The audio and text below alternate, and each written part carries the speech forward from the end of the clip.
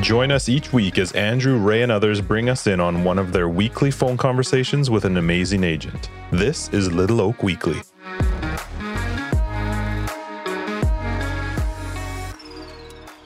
Hey, good morning, everyone. I got a chance to hang out with Kurt, do a little recording, ask him a few questions.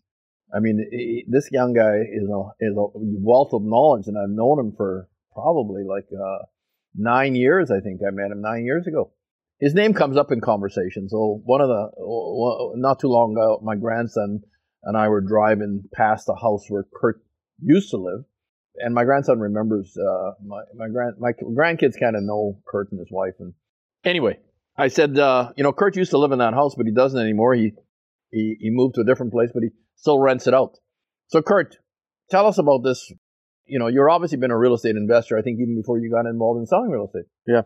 Tell us about that. That's actually where my journey started. Before I met you, I started by investing in real estate. It started when I read a book, Rich Dad, Poor Dad.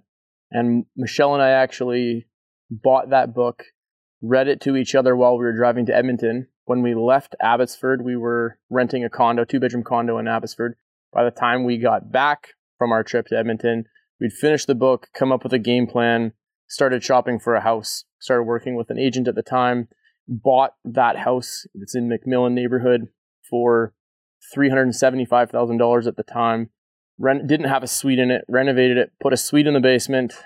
And when we lived upstairs while we renovated it, at that time I was going to university, had a job at a gym, and was renovating it kind of in my extra time before kids. And we lived in the basement for the first almost 2 years.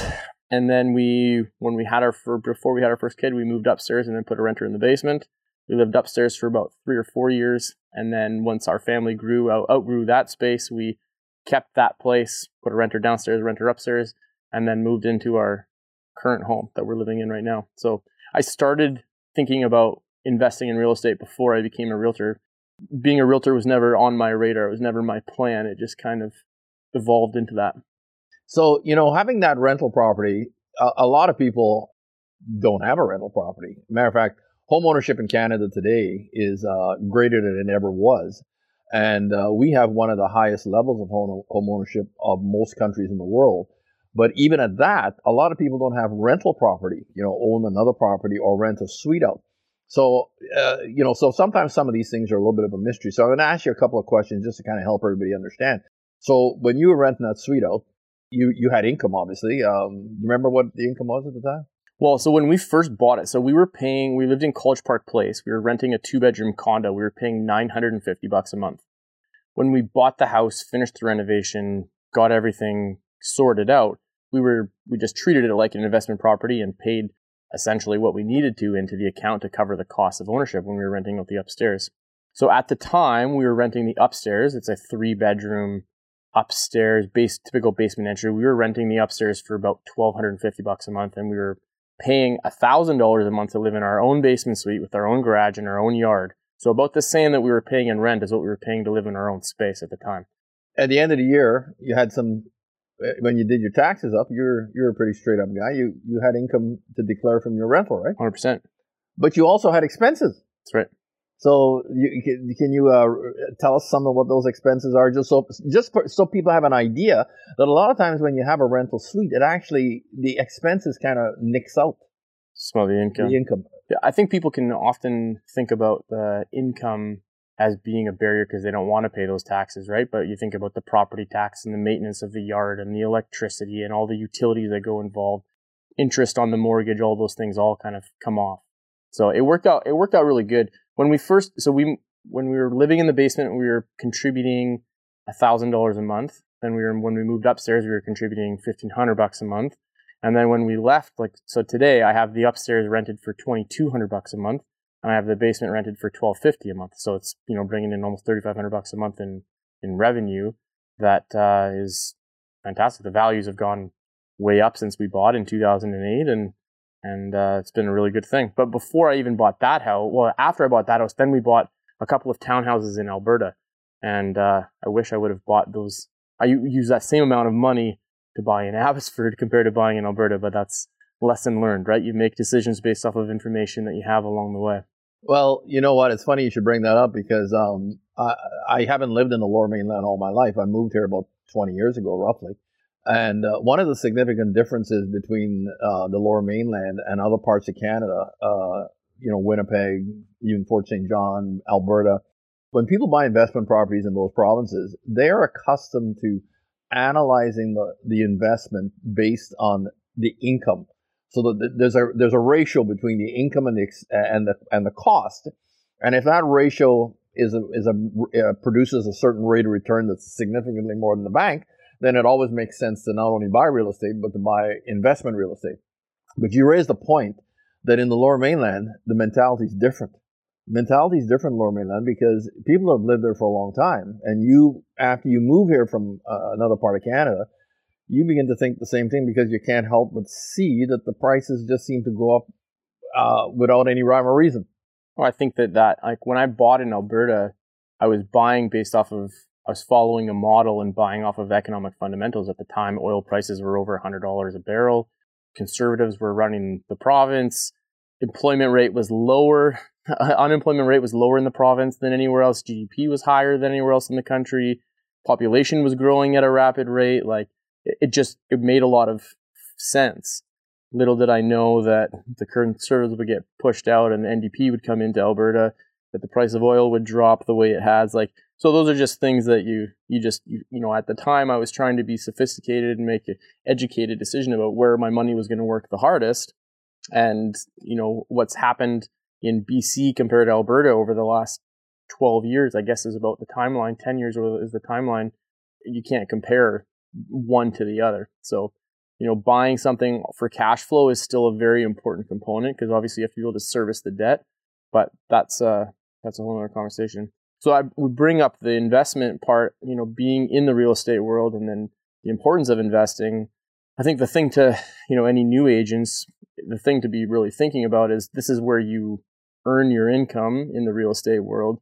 If you're advising your clients to be also investing in real estate to help your real estate sales business, you also need to be walking the talk or walking the walk, talking the talk and walking the walk, actually putting your money where your mouth is, being active, going through those motions yourself. I've had several agents or people that want to become agents come to me that don't own a home.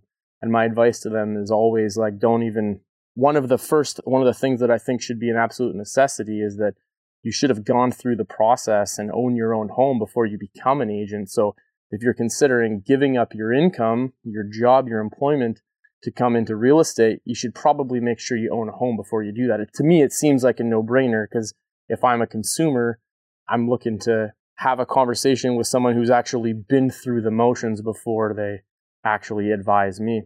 And so I started working as an agent when I was in my mid-20s, which I already had some of that experience, right? I already purchased 3 homes by the time I came into real estate. But, you have young people today that are trying to get a condo, buy a condo that you can turn into a rental one day. It's a great place to start, right? It's funny you should say that about not you're wanting to sell real estate, but you don't even own a piece yourself. So you're going to be selling a product that you don't own, you haven't invested in. So you're at a little bit of a disadvantage. It reminds me of a situation where I've had agents. I think one specific agent said to me one day, she said, "Ray, how come you're always selling investment properties like duplexes and fourplexes, besides selling houses and everything else? You're always selling these investment properties." And I said, "Well, I understand how it works. And I understand the tax advantage." And, people, as soon as you say the tax advantage, a lot of people don't realize that in Canada, if you're gonna grow your wealth, you have to understand the tax implications because the Canadian government wants more than their pound of flesh. And so to operate within the parameters of the laws of the country, you have to know and you have to learn. And if you're in the sales side of the business, like we are, you have to be able to explain that to the customers. And I said to this gal, I said, "You know what? I said, if you don't own your first investment property and you haven't been through the hoops with it, it'll be very difficult to explain that to people." I said, "So you should buy one." And she did. I actually had a listing in my hand. She bought it that day, and of a duplex. She bought both sides, and she to this day, if you talk to her, she's probably more than glad that she entered into that part of real estate ownership, owning investment property. And you're telling us you did this before you even got started. Wow. And so some of the things, so I've been in the business now for 10 years, and one of the things that I appreciate the most about the business is the opportunity to have an impact on other people's lives. My life has been impacted by the business. I met you through this business. My life has been significantly impacted by your mentorship and your wisdom, things that I've learned from you along the way. In fact, I emulated you when I started. I didn't know, like, meeting a guy like you, I didn't know there was no businessmen in my life as mentors. There was no, I didn't have a business kind of acumen or training. So I spent as much time with a piece of paper, a pad of paper, and a pen in front of Ray, getting a free lunch as I possibly could. I went to every seminar that you had, several a week. I followed you as much as I could, and even dressed like you and wore lapel pins like you. I didn't know what to do, so I just did. I figured if you were doing it and it worked, then I should just do what you did. And then over time, I've kind of found my own way and realized, I couldn't do that forever because that wasn't who I was. And there's a lot of times that I, had uncomfortable conversations with people because I was trying to be Ray rather than just being who I am. But well, we all need mentors, and I appreciate you saying that. But it basically, I'm the same way. So when I was getting started, anytime I came across somebody who was further down the road, knew stuff I didn't know, if I heard a speaker, I never forget the first time I heard Jim Rohn. I was in a conference. Jim was doing a 2-hour seminar, and the conference was packed. It was a REMAX conference. We were in Nashville, Tennessee, and Pat and Jim was actually there speaking. Jim was there in person. This was unbelievable. I would love to have had the chance to hear him in person. So he was laying it on us for 2 hours. It seems like 2 minutes, but I was watching my watcher back in the day. It was in the 90s sometime, and when I realized his time was going to be up in about 10 minutes, and I could tell that he was wrapping up, I said to Patsy, I said, I'm going to sneak out and I'll meet you outside the room. Because on the way in, I noticed that he had a product table with books and tapes and stuff. And so I snuck out while he's wrapping up, which nobody's moving because Jim has everybody mesmerized. Totally. I sneak out, miss the last 5-10 minutes. I get to the product table first because I knew what it was going to be like. I bought everything that he had. Amazing. I bought everything that he had and then took it away. And so you talk about mentors. Jim was one of my first, he's not the first mentor I had, but he was one of the first business mentors, and his business philosophy helped mold a lot of my thinking, my investing, a lot of stuff I've done in business I learned from Jim. Well, and that you introduced me to him, and I have listened to most of, YouTube's awesome now because you get new Jim stuff that you would have never heard anywhere from seminars, recordings, or whatever, right? But Jim is probably one of the first people that you introduced me to listen to. And I listened to so much of his stuff that it really shaped the way I think about life and business and family and handling finances. What I get a kick out of is, I'm quite a student of John Maxwell, and I involved with his organization, the Maxwell training system and the team that John has put together. But it always amazes me that when John gets going and doing some training, he'll make reference to Jim. Yeah. And he'll make reference to the times he spent at the feet of Jim Rohn, learning the stuff that he learned. Yeah. It's the right way to do it. We've been through quite a bit of stuff in 2020. We're into 2021. You got any general thoughts? What's been your experience? What are your thoughts, and what's your thoughts going forward? It's definitely been an interesting time. It's a fascinating human experiment going on right now. The way that people respond, I think it's there's a lesson, and I've experienced this a lot in my own journey through this last 15 months or whatever. During our human experience, we have an opportunity to either be moved by fear or moved by love. And I think the media is having its heyday right now, just pushing that fear button for people.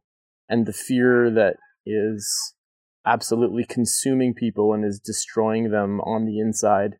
It's really sad to see people just giving over, relinquishing control over their lives and just following the rules and these completely ridiculous situations. And I don't want to go. I find myself trying to stay in the middle because you can go so far one side or you can go so far the other side. Just separating the fear component and just trying to actually think for myself, think for my family, what actually makes sense. And we won't go too far down the road one way or the other, but I think the thing that the lesson that I'm learning through it is just this idea of like, am I making decisions based off of fear? Am I making decisions based off of like, how does that affect my physiology when fear is the thing that's driving my decisions? And I don't like it. I've succumbed to it a number of times. In the very early stages, I was ready for full-on apocalypse. Like I was stocking up and making sure that I had non-perishables and ready to kill zombies with axes if I needed to. But obviously that hasn't happened yet.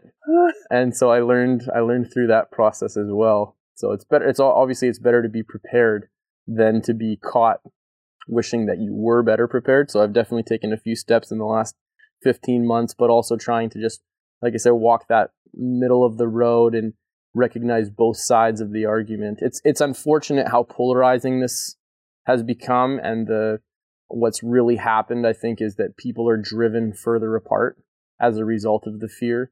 People are being trained to think that other people are likely infected and are going to infect them, and that's just like the stage that's being set, which is really, really sad. But I think there's good things that come from this as well. I think on the business side, we have an excuse now to be more efficient with our time.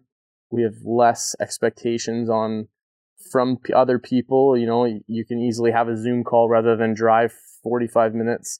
There's a time and a place for FaceTime. Like, you really need to get in front of people, obviously, still, but there's definitely some things that are just a little bit more acceptable to be more protective. This business can swallow your whole life if you let it. It can be your whole life. And that's been part of my journey too, is kind of walking the line. There's a time and a place to really put pedal to the metal and just pound doors and literally do whatever you have to and answer every call and show up at every possible appointment and meet every single person you possibly can. And there's a time and a place for that, but then that can become your whole life and be consuming. And then you end up missing out on the reason that you're in the business, right? For me, the reason that I'm in the business is to build a lifestyle for myself and for my family. The business is intended to serve me in that, provide me an opportunity to have a fulfilling life where I get to have an impact on people's lives, but I don't want to be a slave to my phone. I don't want to wake up when I'm 70 and wish that I would have spent more time with my kids. So, well, today we were talking about, you mentioned in passing, the prices of houses are way up today than what they were. And maybe some people who are listening are thinking, well, maybe it's a little more difficult for me to get into the business or to get into an investment. But at the same time, the other side of that coin, the possibility of making more than people would have made in the past as a realtor is an unbelievable opportunity, and still only a few people take advantage of that. I guarantee that I have not had 1 year that are anywhere close to the record number of transactions that you had. And I don't think that I don't even want that. I don't want to do as many transactions as you did back in the day, back in Fort St. John. But, the average end that you would have had compared to the average end that we could have today, like, you could make as much money as you made or more in Fort St. John. When you're doing 150 transactions, you can make that on doing 30 transactions. And you can actually make a really nice life for yourself and your family if you're smart with your income, pay your taxes, and you use the money to invest. You put yourself in a position where you're going to be way further ahead. So it definitely is a good time to be in the business. There's some things that have been coming up lately in terms of the local marketplace in the Greater Vancouver area. And I've been involved in a couple of sales of investment properties, and I'm representing the sellers in both of those properties. And during this time, it kind of dawned on me that, because I told the sellers, I said, the price you want for it, I can't justify it based on the income, but I'm pretty confident that somebody is going to buy it, regardless of the fact that the income doesn't justify it. And they said, well, why do you think that is? I said, well, because, it's funny when people ask you a question, you have to think through the answer for yourself because you've never actually thought this through. I began to think that You know what? I have the feeling, and I mean, it's substantiated by things people are saying, that people, part of that fear you're talking about, people are fearful that if they don't buy some real estate today at some ridiculous price, they may never be able to buy this home or this investment, because they're thinking that the prices are just going to continue to go up. And we have a lot of products besides houses that the prices have gone up, like lumber and other things. I don't know what else has gone up, but everything's gone up. I mean, all the materials, all the commodities, prices are going up on all of them. Trades, all the pricing on trades is all going up. Like, people are, yeah, it's interesting that as a result of a pandemic, when we thought 15 months ago that maybe the market may go drastically down the other way, the real estate market has gone way up. Commodities have gone way up. The U.S. is building homes at rates that we've never seen before. We're building in BC like we haven't seen before. Like, and we're actually to the point where we're running out of materials. Like, suppliers are actually telling their contractors that they cannot supply them. Big reputable builders in the Fraser Valley that are not able to get lumber, so their whole job site has to go on hold. Like, it's crazy. And it'll be interesting to see how that plays out over the next 6 months until we get to the place. And I'm just saying 6 months trivially. Who knows how long it'll actually be before we can actually... Well, I think there's stuff we don't know today. So you and I'll probably have a conversation like this later on in the year, but there's things we don't know. We have suspicions of some things, but we don't know the answer to everything. But as time goes on, things become more evident.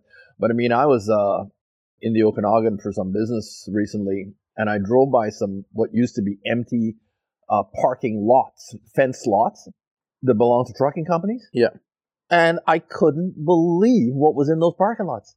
Stacked lift, scores of lifts high, scores of lifts deep, every possible kind of dimension lumber, plain, packaged, ready to ship, plywood, yep, and probably enough material in there to build a subdivision.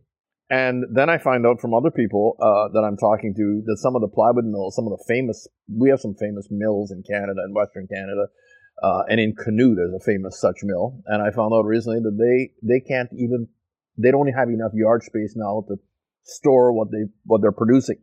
But go to the local lumberyard, yeah, and they can't get enough of any one product, and so you kind of wonder what the heck's going on. And maybe somewhere along the way somebody's going to tell us. I don't know. Well, you got any thoughts about that? No, in the future we'll know. We'll look back in the future, from the future, and figure. Somebody will tell us it'll become evident why they're doing this. But it's you talk about a conspiracy theory. I'm thinking there's got to be some kind of conspiracy behind lumber. There's a lumber conspiracy theory that we haven't heard yet. Like, I haven't heard anybody talk about lumber conspiracies, but it's strange, isn't it? Totally. I have a couple questions for you. Sure. This may put you on the spot too much, but I heard somebody say recently, actually it was Chip Wilson was being interviewed by Tim Ferriss. You know Tim Ferriss is? He's a podcaster. Yeah. Tim was asking Chip some questions, and Chip's the guy that owns or started Lululemon, Chip Wilson. Oh, okay. And so he came out with, he made a comment of a question that he asks people often, and I really liked it, and I wanted to ask you a question. So Chip's belief was that basically your life is, during your life, you have you always have little decisions that you make every day you make little decisions, but there's a handful, maybe 10, of significant decisions that you've made that brought you to where you are today. Can you think of a few that in your own life? So if there's 10 that are like the most significant, can you think of a couple like significant decisions that brought you to where you are today? So one of those decisions was, these things can go back a long ways, but one of those decisions was a decision that my parents made and that I went along with. I didn't fight them at all. I did have, as a teenager, well, I'm going to leave all my friends. And, am I not going to have other friends? But, when you're a teenager, when you're 14 years old and your parents say, we're leaving South America where you grew up and we're moving to Canada where you've never been. So, but that decision changed my life in so many ways. Mm-hmm. I went to the high school I was in, and then I went to in Montreal and met my lovely wife. There you go. I would have never met her if I'd have stayed in South America. So, there's all the couple that come to mind, that was one. The second decision I made was when I started my first job, I was in my 20s. I realized by asking my my manager, my supervisor. Like I was working in a lumberyard, and the guy that ran the lumberyard, and he's the boss. He's the highest paid person in there, right? Yeah. And he was from Alberta, an older man, great guy, Lyle. I said, Lyle, how much did they pay you? And he told me what they paid him. And at the time, I was doing the math in my head, and I realized that Lyle made more than me, but I was thinking, that's not enough. And I began asking him, Lyle, is there a way that I can get paid based on my performance? And he said, what do you mean? I said, well, I sell a lot of lumber here. Like people come in and I go and see people and I make a lot of sales. I said, can't I get a percentage of the volume of sales that I do? And he said, Ray, this is the co-op lumberyard. We don't do that. They can't do that. And that was when I realized, okay, I have got to get myself out of a working environment where I get paid for the time I put in and get paid for what I put into the time. And so I began looking, and then that's kind of how my journey started. So do you think that like that's your language today, looking back, because you at 20, whatever you were, early 20s, to have that kind of thought, like there's a lot of language that you've put on that today, but can you think of like what influencers would have been in your life at that point? Like who would have been influencing you, or what would you have been reading or listening to that would have caused you to actually think, I don't want to trade time for money. I want to be paid for performance, for value that I add to the marketplace. So it's funny. The person that influenced me a lot, and they probably don't know it. They probably never knew it because I didn't have many conversations with them, but it was my grandfather. Okay. So every day after school, from the time I was about 3 years old when I started going to school, my grandfather would send his driver to pick a bunch of his cousins up and drop us off. And I would end up being brought back to the store because my mom worked there. And I would wander around the store and talk to the employees, and some of them were my uncles and etc. But I did it every day.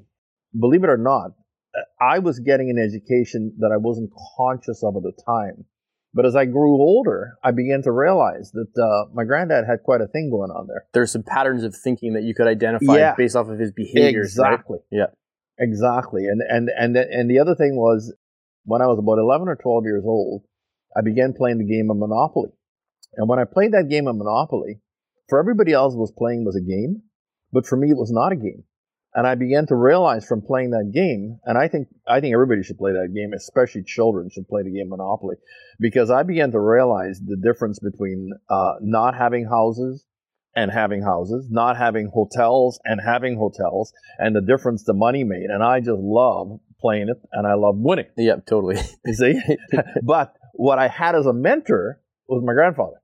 See, because he was doing the exact same thing in real life, in terms of his businesses and his real estate holdings. I mean, he owned all kinds of stuff, apartments, lumberyards, car dealerships. So you had that, like, within your own family, within your own sphere, you had a model of what it could be. And it didn't take you very long into your early 20s to be like, this is dumb. Like, I'm making $3 an hour. I should be doing something different. And Lyle was probably making what, like $4.50 or something. Like well, something. He might have been. Yeah, he might have been making. He might have been making 20% more than you. Yeah, a bit more. I think I was making $6,000 or $7,000 a year, and he was making maybe $25,000, $30,000 a year. You know, so which is way more money. Yeah, but that's still not going to be difficult to. It's funny. Any two people can be exposed to the same thing, but it doesn't necessarily have the same effect. Because one of my cousins told me that, Ray, you're the most that took after granddad of all the rest of us in terms of entrepreneurial. So right. The thing is, it's just levels of awareness. You and I can both see the same thing. Yep. It can have a different effect on each of us, right? And so totally. So that affected my thinking big time. So that was a couple of big decisions. What about the decision to come down from Fort St. John? So like you've been a realtor now for a handful of years. How many years were you a realtor before you decided to leave Fort St. John? Close to over 15. So you were 15 years. You raised your kids in Fort St. John. You're crushing it in Fort St. John. You have systems and everybody knows Ray. And then you left. Like, what was the decision? What was the bigger reason for leaving Fort St. John? What affected your decision to leave? You know, it's a great question because when you get into your 40s, So this is that's how old you would have been, is around 40 at that time? In my mid-40s. Okay. When you get into your mid-40s, people begin to die and you go to their funerals. That's just, people... It happens more and more the older you get. The older you get, people die. And so some of the people my age or just a few years older than me would die, and I'd go to their funerals. And when I went to the funeral, I go out to the funeral grounds, and they're burying this person. I don't know how many times I had the thought come to me, Ray, are you going to be buried in Fort St. John? And I kept telling myself, no, I'm not from Fort St. John. I'm from Montreal. I'm not going back to Montreal anytime soon, but I've got to move to someplace else. And so I began realizing that I should, that we should move. And my wife and I talked about it, and make a long story short, through some circumstances, we decided we would do it, made a plan to do it, and then doors began to open. And coming to Abbotsford was simply a call that somebody made to me. Yeah. I didn't make the call. Somebody made the call and said, Ray, come and buy this RE/MAX office. And you would have known that person is probably one of the Gertzes, probably, right? That made that call. And Don Sr. So you met Don through one of the RE/MAX conferences? When I first joined RE/MAX and they first joined RE/MAX, within 6 months, I met them at a conference downtown Vancouver. I flew down and they came, and I recognized them as friendly, good people, connected with them. And then Don Jr. and I became really good friends over the years, and then got to know his dad, and then his dad made the call to me. Crazy. You think about the decisions, all the little decisions that went even so you decided, grandfather's model, decide to leave the lumber yard, get you into building before you became a realtor, right? So you go to a builder to, I can use, let me use one of Jim's favorite lines. Profits are better than wages. There you go. Jim's got so many good one-liners. I think my favorite Jim one-liner is you got to work harder on yourself than you do on your job. And with his voice, the way he says it, it's just priceless. It's burned in my brain, burned in there. But you think about even the smaller decisions. So you have some significant life decisions, but you have the smaller decisions. You chose to work at RE/MAX rather than a different brand.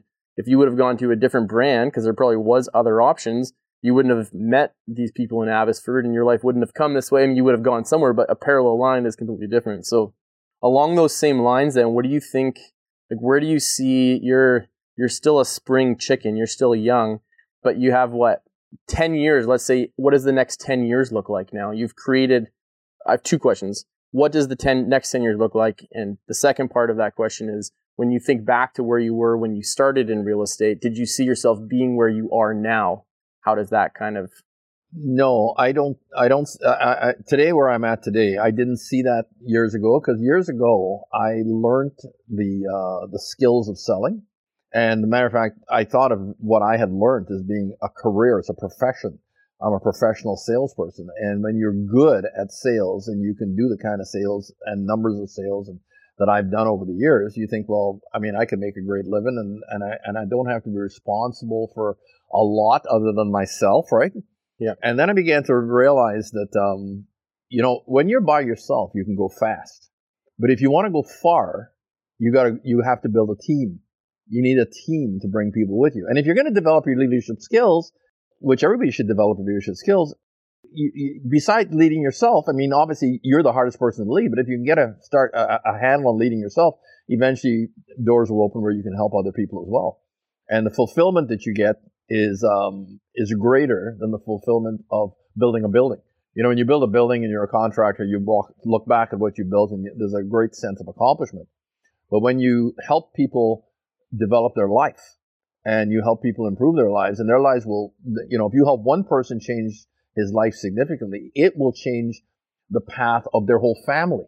So it's a greater level of fulfillment. So when I began to realize that, I thought, I'm going to really dig into to growing the business. And that's what we've done over time. We came here with, there was 25 agents, and now we're just under 200. So was that around the same time then? You're in your mid-40s, you're thinking about coming down here to get away from Fort St. John just because you didn't want to be in Fort St. John anymore, you wanted to come down here. Is that when you're starting to think about growing the business and building a team, or was that more in the last 5 or 10 years? Oh no, that began to happen after I got the invitation to move here. And I realized after I got here that I could own the brokerage and sell real estate, but I realized right away that the greater calling was to dial back the sales. And by the way, I wasn't trying to get away from Fort St. John. Yeah. I loved it there. Okay, good. I loved it in Fort St. John. I love going back to Fort St. John. But what happens in life is when a door opens, See, so some of you who have faith will realize that sometimes you don't know who opened this door. If you have faith, you think, well, maybe the Lord opened that door and I should go. Yeah. And even though people tell you, Ray, what are you doing?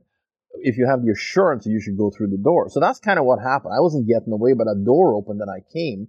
And we began to do the work that was necessary to do. And I still sell, but I've relegated my sales down to helping people with investments and businesses and that type of thing.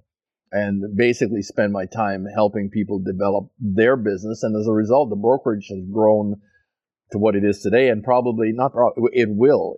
So the next 10 years, what we're going to do is, Andrew's my partner now. Yeah. He wants to grow the business. So I have a like-minded partner in that way. So my goal is to just help him and assist him and to maybe even grow by leaps and bounds. I think that there's opportunities will arise that will, we always grow. Like every month, there's always people joining us. We have that system in place now. Yep. But now we're going to put a system in place where we're going to grow by leaps and bounds because there's lots of other brokers who, they're tired of the business and their age and their health means that they're looking for somebody to kind of continue it. Totally. And Andrew's the guy. It's amazing. I'm just his helper now, you see. Extra set of hands. So what does that look like for you then? If you're a helper, what do you want to do with your time in the next 10 years? What do you see yourself? My time is going to be spent developing people who want to develop their own businesses so that they can amass a fortune for themselves and their family. And some of them will want to, not all of them, but some of them will want to come and join us and put their hand to the plow. And then my wife and I have some projects that we work on around the world, really, some charitable things, because we believe that you should be doing your giving while you're living, so you're knowing where it's going. So we want to be, mindful of the fact that, any blessings that we've received over the years, then it's not for us to splurge on ourselves. Yeah, we're going to live a good life, but there's schools and there's missions and there's things like that. What are your favorite projects? Like, what are your, that's sweet. I didn't know that you and Pat's, I figured you probably had some, but which ones do you see you and Pat's diving into the most? Like, will you actually go and be a part of the school build, or will you just work on funding it, or will you, a bit of both, but for sure, one of the things that we like to do is help children. There's a lot of disadvantaged children, and particularly the other thing is there's disadvantaged girls. So we've worked on a mission that primarily works with girls in West Bengal, and Nepal and Sikkim, and we've also got another project. What's that organization? Called Hope for the Nations. Okay. And then there's another organization we work with in the Congo, and they've gone through, even just recently, some unbelievable persecution. And so, and then we work with a group in Paraguay with our friend Judah Mooney. So there's a number of projects we already work on, and then even our, right in our backyard, our house backs onto this Christian school here. And so over the last number of years, and there's some guys in our office like Matt Tinsley who were involved with the school. And through Matt, I become involved with the school to a degree and they've got a big build going on. So we're kind of involved in that as well. Cool. That's pretty fun. So coming back to the other part of that question. And so when you started owning the brokerage, or even say 30 years ago, you didn't necessarily see through your eyes at that point. Like, it's not like you created the life exactly the way you thought it was going to be. That's evolved over time as you grew and you became. No, I didn't.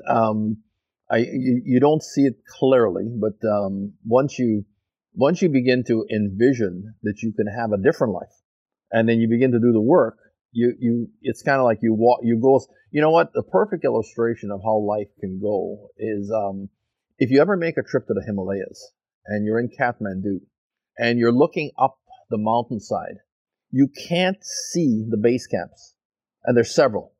But if you get up to one of the camps, you have a different perspective from that point. You can see what's next, what your next challenge is. Exactly. You can set the bigger objective or bigger goal that's where you want to go. And then as you start going, you start seeing more clearly that makes sense. Yeah. Life is like climbing a mountain. So you can't see the top of the mountain. It might be in the clouds. And you see the next step. And if you have the assurance in your heart, see, the end of the day, you talked about people being full of fear and being controlled by the media and all these kinds of things. I think one of the things that when we're going through this pandemic, people should be thinking, why is my life in the hands of somebody on the television? Am I really? I don't have any control of my life. I'm not able to think my own thoughts. I'm not able to do deductive thinking. I'm not able to get all the facts and find out stuff for myself. Really? And so this pandemic is a test. And of course, quite frankly, a lot of people fail the test because their life is what people tell them. Especially if they're an employee, right? If your mindset is that you're dependent on other people. I'm not knocking employees because obviously we love and we need all kinds of people. But if your mentality is that you're dependent upon other people, then it's easy to get sucked into that fear because these people of quote unquote authority over you now have the power to determine what your future looks like, when you have to show up for work, what you have to wear, what does your attitude, how you answer, like all the things, right? See, it's funny you should say that about an employee, and then you kind of correct yourself, because I remember a preacher years ago said something that made a lot of sense to me. He said, it doesn't matter what you do for work, but who do you think is your source? Yeah. Who is your source? I mean, because we have a lot of people that are good people that trust in the Lord. And their place is to do what they're doing. Their gift and everything is to do what they're doing, whether it be as an employee or as an entrepreneur. So there's room for both. Yeah, I agree. I take my comment back. It's less about being an employee, but more about the mindset. Right. The mindset that each person has. Right. And so when you're self-employed, you are forced to think about it differently, because if it's going to be, it's up to me, right? Like, if that has to be your way of thinking. Absolutely. If everybody has that way of thinking, the idea that if it's going to be, it's up to me, then you think for yourself, and you're less likely to give in to the fear, and you're less likely to follow some of the crazy rules. I want to talk about health. What do since I've known you, you've kind of constantly been on a quest for health, always trying to find different things that you can add to your diet or remove from your diet, or increasing activity, or we walk together there's a while where we were walking together every week, and you're going to the gym regularly now. What's your perspective? Like, what's your high level thought at this point on health, and what do you wish that you were doing differently 40 years ago or 20 years ago, especially when you're young, you're in your 30s and you're building a real estate business, your metabolism is super high. You're probably just consuming whatever you need to, and you're literally just running from one appointment to the next. And, then you get into your 40s and pace changes a little bit. What do you wish that you were doing differently in your 40s based off of, obviously you make decisions based off of information that you have. And so at the time you were making decisions and doing what you did based off of the information that you had. But today, now you're more educated, you're wiser, you're looking back 30 years. What do you wish that you would have been doing differently? So the simple answer to that question is, I wished that in my head, I knew something that I know today. In my head at the time, back in the day, what was in my head was, if I could run a mile, I was in shape. And so I've been a runner all my life. All my life I've been a runner, and then variations of that is squash and racquetball and volleyball and anything that it involves all this cardio, right? The thing I wished that I knew that I didn't know till later in life was that cardio and the burning of calories while you're doing cardio happens while you're doing it. And what I didn't know that you should actually be consciously thinking about building muscle, because muscle will last longer on a daily basis and on your lifetime basis. And so once I discovered that, I got to say, I only really discovered that in the last number of years. But once I discovered it, I began to seriously realize, look, I need to build muscle. And as I do it, the extra fat that is accumulated on my system will eventually burn off. And I'm beginning to see the rewards of it now. I'm not where I want to be yet. It's getting there. Because now I lift weights 6 days a week, sometimes 7. So you didn't lift at all. It's only in the last couple of years that you started lifting. So you're teaching an old dog new tricks in getting into that. So that would have definitely had, if you were training. So were you intentionally training? Like when you're thinking like when you're in your 30s or 40s or even early 50s, were you like intentionally training, carving out time in your calendar, like every week? You put the big rocks in first, right? Like you put the important things in. You would, you have a full week full of appointments and coffees and meetings and listing appointments and putting deals together or whatever. Did you intentionally put spots in your calendar or no? Yes. So I always knew from an early age. I think my part of my life in South America involves exercise. That's just part of life. So you're riding your bike quite a few kilometers, you're just doing that, right? And then I lived in England for a while, and while I was living in England, then I learned to do cross country running. And it's when I started to do cross country running that I had to face. Cross country running will make you face mental battles that you don't have to face in everyday life. And even riding your bike, unless you're doing like serious hill climbing. But when you start doing cross country running, there's a book called The Loneliness of the Long Distance Runner. And in that book, they talk about these kinds of things. And I experienced it. And I learned to fight that battle in my mind because I wanted to make the school team. And I was one of the worst. I was the second worst cross-country runner in the school out of 100 guys. They had a trial, and I was number 99, and the other guy came 100. And I said to the coach, I'm going to make the team. And he's probably thinking, what a knucklehead. Good luck, yeah. Good luck with that. Well, I did make the team. And then, of course, I proceeded to even run with the senior boys at the time. And then, but it left an impression on me through my whole life that exercise is like a medicine. So how old would you have been when you were trying to get on that cross-country team? 12 years old.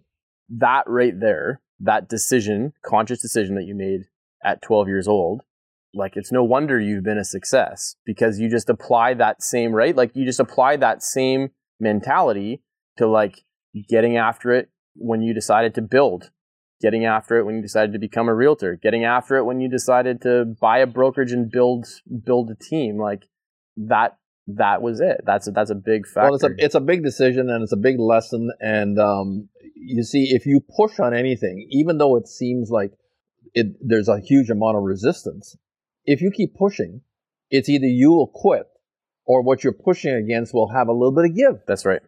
And so I've learned over the years that if you want to accomplish something, just, you get yourself, hey, the other thing is, in anything you're trying to accomplish, it's good to have a mentor. It's good to have people who've done it and why reinvent the wheel? Learn what they've taken them years to learn, right? Right.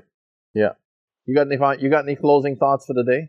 You mentioned that you learned at an early age that exercise and staying fit and staying active was an essential component.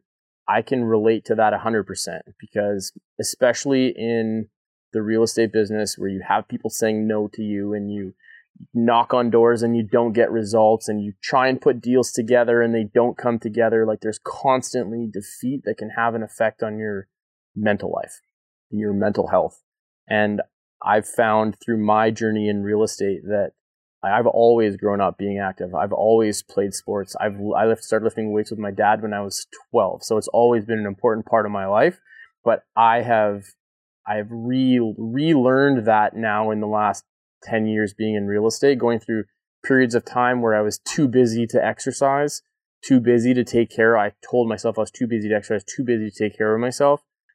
And thinking about where my headspace was at, how I handled those objections, or I handled defeats, or I handled failures, or I handled like any of those things is entirely different when I take care of myself. I put good food in, I get the right amount of rest and exercise. It just clears the mind and just equips you with a better skill set to then get after it. Pick yourself back up after you get knocked down, right?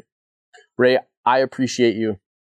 I appreciate you. You have had a significant impact on my life, and not only my life, but my family's life, my kids' life, my parents' life.